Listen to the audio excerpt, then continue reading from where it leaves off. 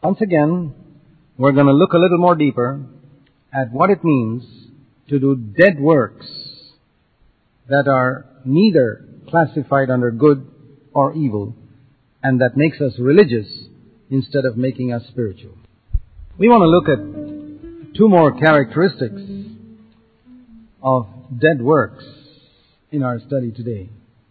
But just to review what we have already done in our previous studies, we've been trying to understand what is the difference between a religious Christian and a spiritual Christian. And we've been trying to see how this makes all the difference in the world, because religious Christians will finally become Pharisees and the other people who crucified Christ. And spiritual Christians will become like Jesus. So it's not just a small difference. And the Pharisees were not people who were living constantly in adultery and theft and murder, etc. They were not debaucherous, evil, worldly people. In fact, they were considered very spiritual by undiscerning Jews of their time. And it's quite likely that even the disciples of Jesus, the Apostle Peter and the Apostles James and John, when they began to follow the Lord, before they met the Lord, if you had gone up to Peter or James or John, say 2-3 years before they met the Lord, and asked them, "Well, Peter, who do you think is a spiritual man that you know in your town?" I think Peter would have perhaps mentioned some long-bearded old Pharisee who was the elder in the synagogue.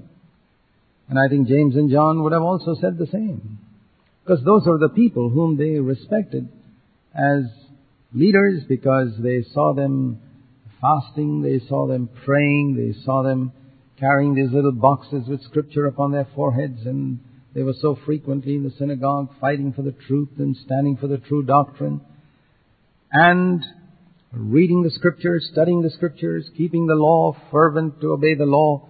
And they would have thought these are spiritual men. But when Jesus came along and they joined up with Jesus and they heard Jesus denouncing these Pharisees as vipers and deceivers who deserved to go to hell, they must have been shocked.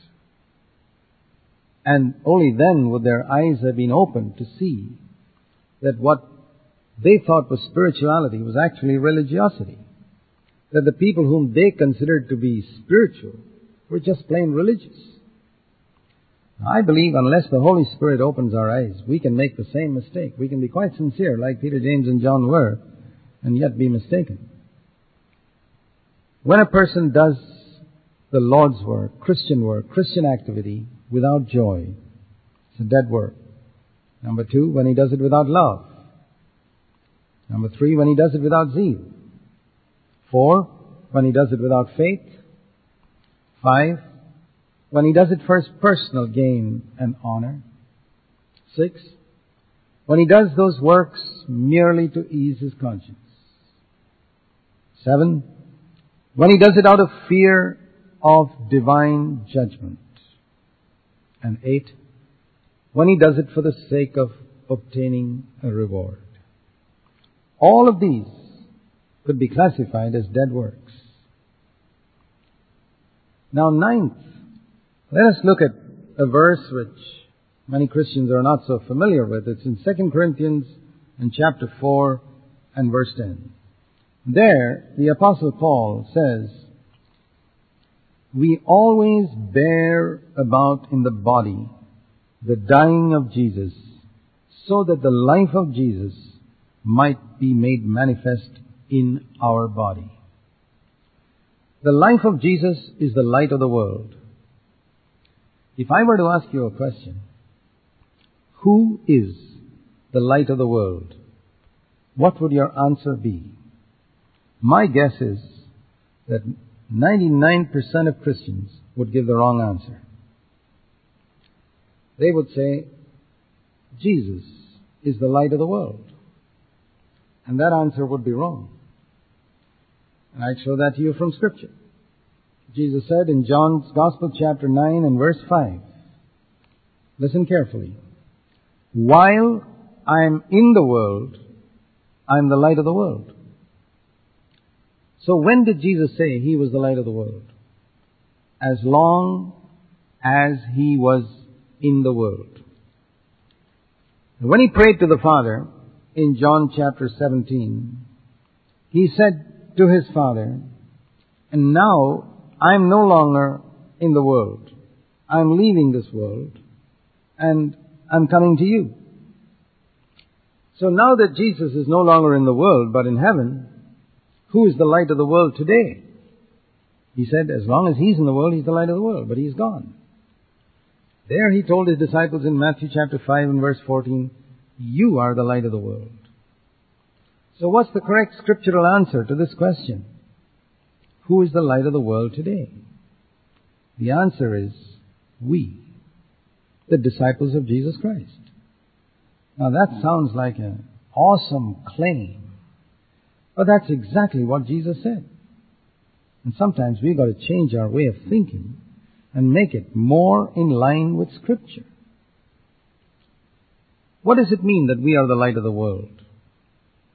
The Bible says in John chapter 1 and verse 4, "In Jesus Christ was life, and the life was the light of men." The world is full of darkness. It's ruled by the prince of darkness, Satan. And in the midst of this darkness, God wants a light to shine for Him. Do you think the people in the world can see the life of Jesus in Jesus Himself? No. He's in heaven. They cannot see Him. Where can they see it then? They have to see it in you and me as disciples of Jesus Christ. If they don't see it in us, they'll never see it anywhere.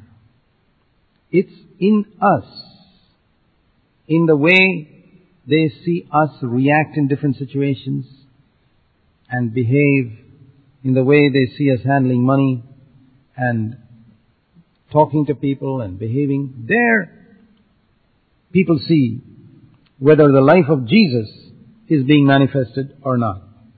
And here it says, the life of Jesus is manifested in our mortal flesh. And in other words, here's a life coming forth from us, from which come forth certain works.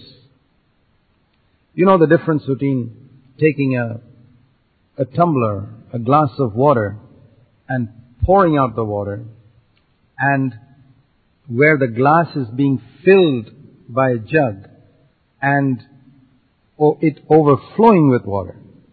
There is a difference. A glass pouring out water, and a glass overflowing with water. What is the difference in its application to our life? Is your service for the Lord something you're pouring out, or is it the overflow that comes out of your life because you're filled with the life of Jesus? And there's a lot of difference. Jesus said, if you thirst and believe in Him, out of your innermost being will flow rivers of living water. Now, what's the difference between a river flowing and a hand pump through which water is pumped out? There's a world of difference. Many Christians, their service for the Lord could be likened to a hand pump. Yes, some water does come out. Some type of service is there. You pump and pump and pump and pump, and some water comes out. But in the case of Jesus, His service for His Father was not like that. And in the case of a spiritual Christian, his service for his Father and for the Lord is not like that. It is an overflow. It's not something poured out or pumped out.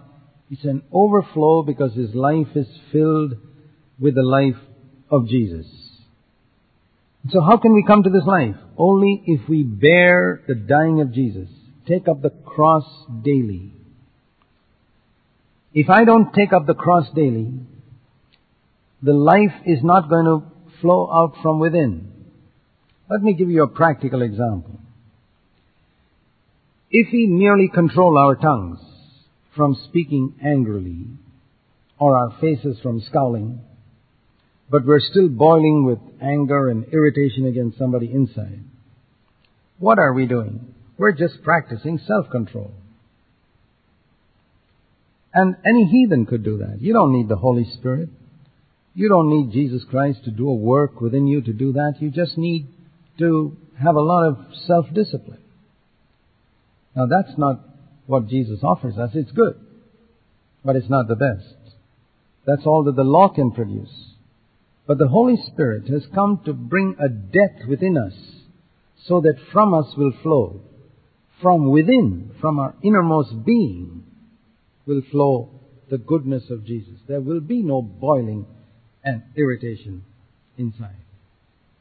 Now, one last characteristic of dead works, number 10, is works that originate from our own human reason. We saw number 9, works that are done without bearing the cross, without dying to ourselves. And number 10, works that originate from our own human reason. And perhaps the best example of this would be Martha's service for the Lord in Bethany, described in Luke chapter 10. In Luke 10 verses 38 to 42, we read that Jesus came to Bethany and Martha served. Now, isn't that a very good thing to do? You know, the Lord and His disciples are hungry. I need to go to the kitchen and produce some food for them. She did that work because she felt that was a good work to do. But let me read you a verse in 1 Corinthians 4 and verse 2. In the Living Bible it reads like this, and it's very sensible. The most important thing about a servant is that he does just what his master tells him to, not what he feels like doing. If you've got a servant at home, or you've got a servant in the office, what do you want him to do? Just whatever he feels like? Even if it's not evil, but good? Or do you want him to do exactly what you tell him to do?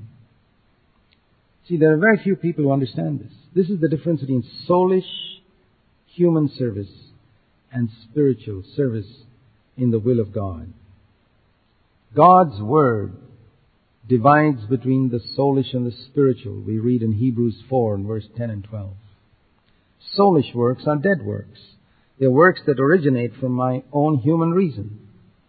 There is an amazing verse written about Jesus in John chapter 5 and verse 30 that He never did anything on His own initiative. That means He waited to listen to what the Father wanted Him to do, not what He felt like doing. Because Abraham wanted to help God, he produced an Ishmael, which caused so much confusion. If he had listened to God, he wouldn't have done that. Ishmaels are the dead works many Christians are doing today. Sincere, wanting to help God, but without seeking the will of God. Now what shall we do? Shall we sit back and do nothing? On the contrary, let us seek God. If we love Him, it doesn't matter if we make mistakes. We can come forth to doing spiritual works for the glory of God.